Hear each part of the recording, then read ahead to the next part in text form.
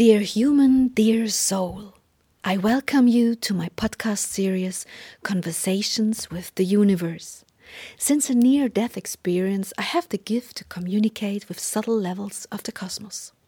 The knowledge from these for us invisible forms of energy I capture in my books, and it is now a great pleasure for me to share this knowledge, these conversations, with you as a supplement to the books.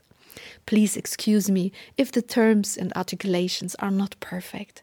Our mother tongue is German, but we try to translate it to the best of our abilities. Thank you.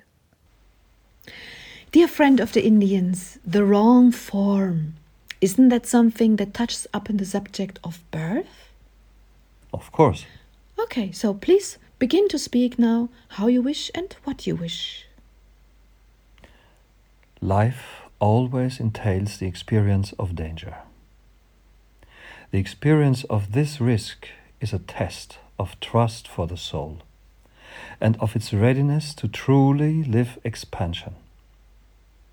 For if you do not trust in the cosmic processes, you cannot pass the tests that life brings.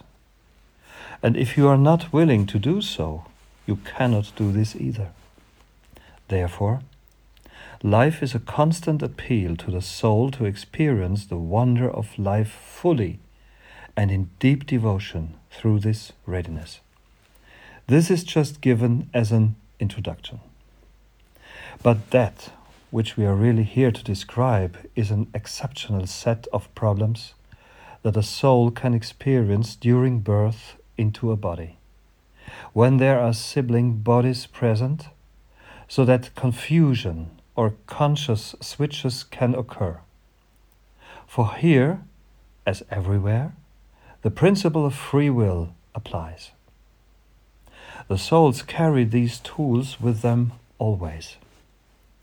This means that free will either liberates or confines the energy of a soul depending on which decision it takes.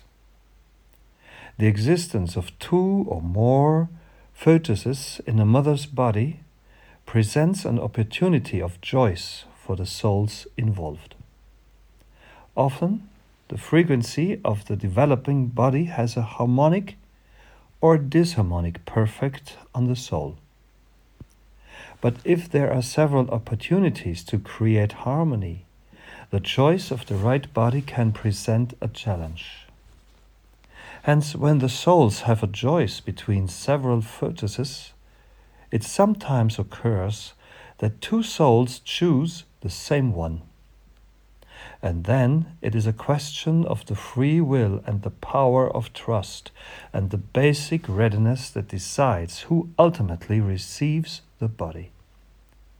Thus ensues a sort of power struggle because the other body also resonates with the soul. Do you understand? Yes, I understand.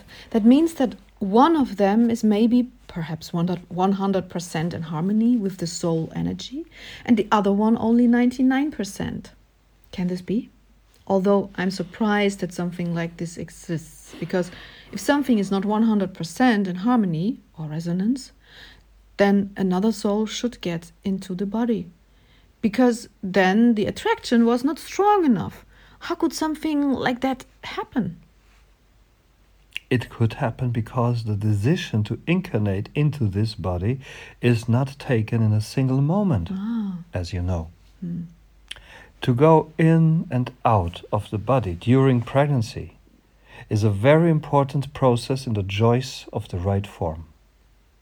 All energies make use of this possibility in order to familiarize themselves with the confinement and with the physical energy of the parents. But back to your question. The choice of the body into which you incarnate takes place from around the 4th month after conception.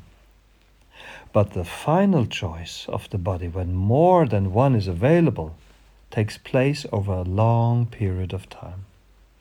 Therefore, now that the filling of this form is not a case of 100% or 99%, as you like to put it, This process is a very long and drawn-out process that only reaches its conclusion during the last hours before birth.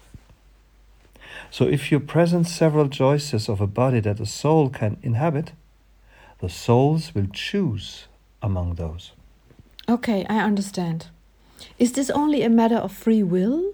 If, for example, one soul has chosen from X and the other from Y, and then the soul who had chosen Y changes to its mind at the last moment and goes for the form X, how could that happen? This depends on the energy of the soul involved. All choices are driven by energy, as you know. Yes. So then the soul that changes its mind at the last moment never did this accidentally, right? No. There are very few examples in which this was a mix-up.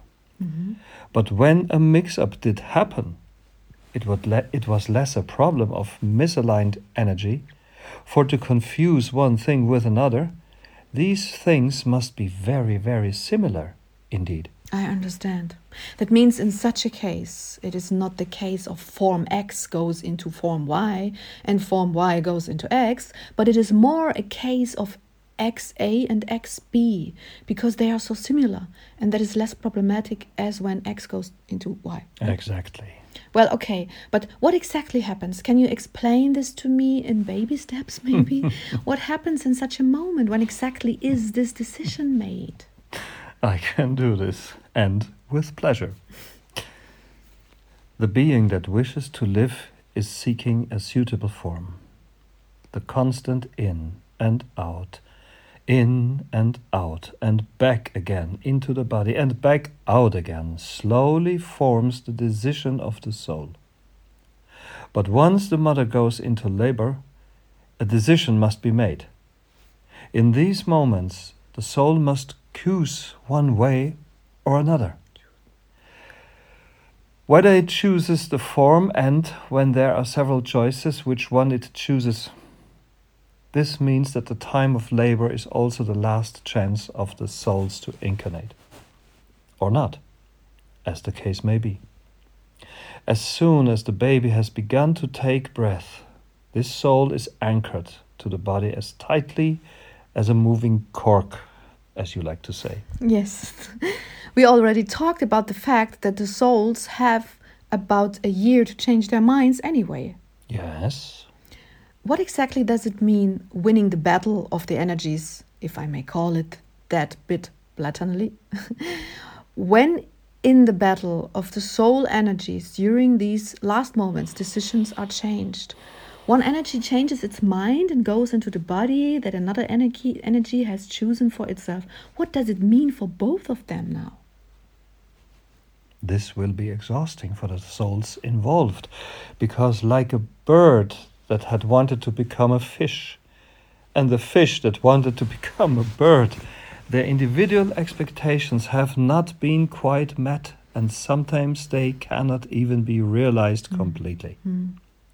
If, for example, one of the souls choose a male body, but at the last moment had to incarnate into a female body because its willpower was not strong enough to prevail against the willpower of the other soul, then this will have an impact on all of the decisions of its future life.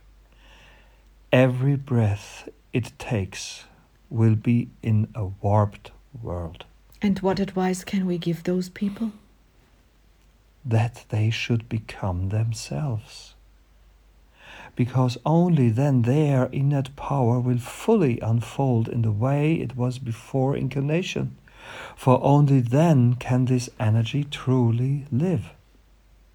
Everything that came before is only the frustrating search for an answer to the one great question. What is wrong with this picture?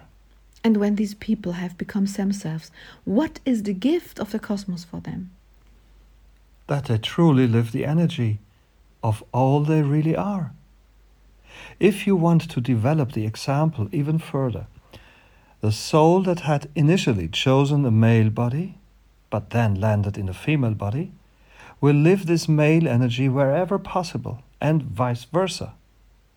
Then the energy of this soul begins to flow, to unfold, to purify, and to receive all the wonderful presence of the cosmos. But you can only receive them if you are clear about your identity. For even if this sounds confusing, the choice of the sex represents the most formative choice of form. You mean to say that this is the most important choice? Whether you go into a female body or into a male body, it's truly essential and really means to be equipped with quite different tools. Exactly. You said this very well. Well, thank you. Okay, so we should tell those people, please become yourself, whatever that may be, whatever that may mean, and live this energy that will then radiate from your being. Exactly. Can you blame this energy that has overpowered you? Please tell me something about that. Yes, you can. Yes. But it is of no use. Because ultimately, the decisive filter was your own energy. So if you have lost energy, wherever, whenever, however, you are in principle a part of the story. Because through your weakened energy, you have given the other soul the opportunity to overlap your impulses with their own. Do you understand? Yes, well, but I know you do not like it when we say another one is to blame. Exactly. There is no blame. Only unconscious reaction. Okay. But if, despite this, these people feel that they have a bone to pick with this other soul, which would be understandable after all, what advice can you give them? Can you forgive them? Is there a ritual for forgiveness? How exactly? What would you advise? You make me laugh. Forgive me. The most important thing would be to accept these circumstances. Because if you get bogged down into blame and explanations, you bind energy that would otherwise be available for your own growth. But the one crucial thing is to accept the cause for all these problems, that your own energy had been too weak to prevail at the moment. But it would be of little use to see this in a negative light. Look ahead and consider this realization as a call for your soul to purify your energy potential, and with that, to strengthen it. This is the true cause, and this you can all remedy during your lifetime. That alone should be hope as well as gain. So you do not wish us to look back and get lost in regret, but to look forward and make the best of the situation, right? Exactly. Great, I understand. Well, but if these people still desire to perform rituals of forgiveness or something like that? No. No, that is really not necessary. What do you mean? There's nothing to forgive? No. Dear Sylvia, no. The cause lies in the energy potential of the soul that could not prevail against the will of another. That is the root of the problem. And this is why you should not look at the external forms that cause grief, frustration, joylessness, and hate. That would be a waste of energy. The goal should be the opposite of this, the building up of energies, the dissimulation, the unfolding, the enlargement. Okay, well, is there anything else that we need to know about this subject? No. Not really? I mean, would you like to say anything in closing? I always like to do this, as you know.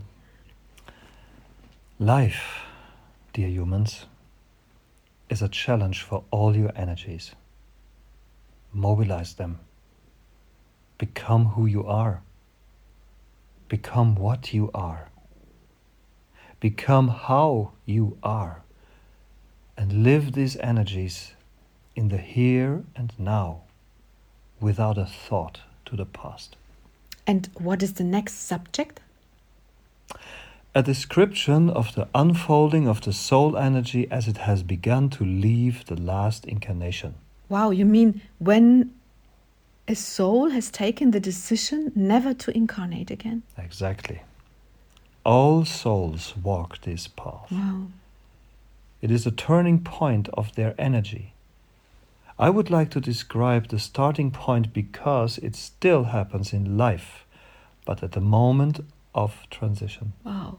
So do you mean to say with this that these people, of course, live a different life from others, but that they will also experience a different sort of transition? Exactly. This will be the next subject. Wow. Sounds very interesting. I'm very much looking forward to this. Thank you very, very much. Love. Thank you, Sylvia. Love.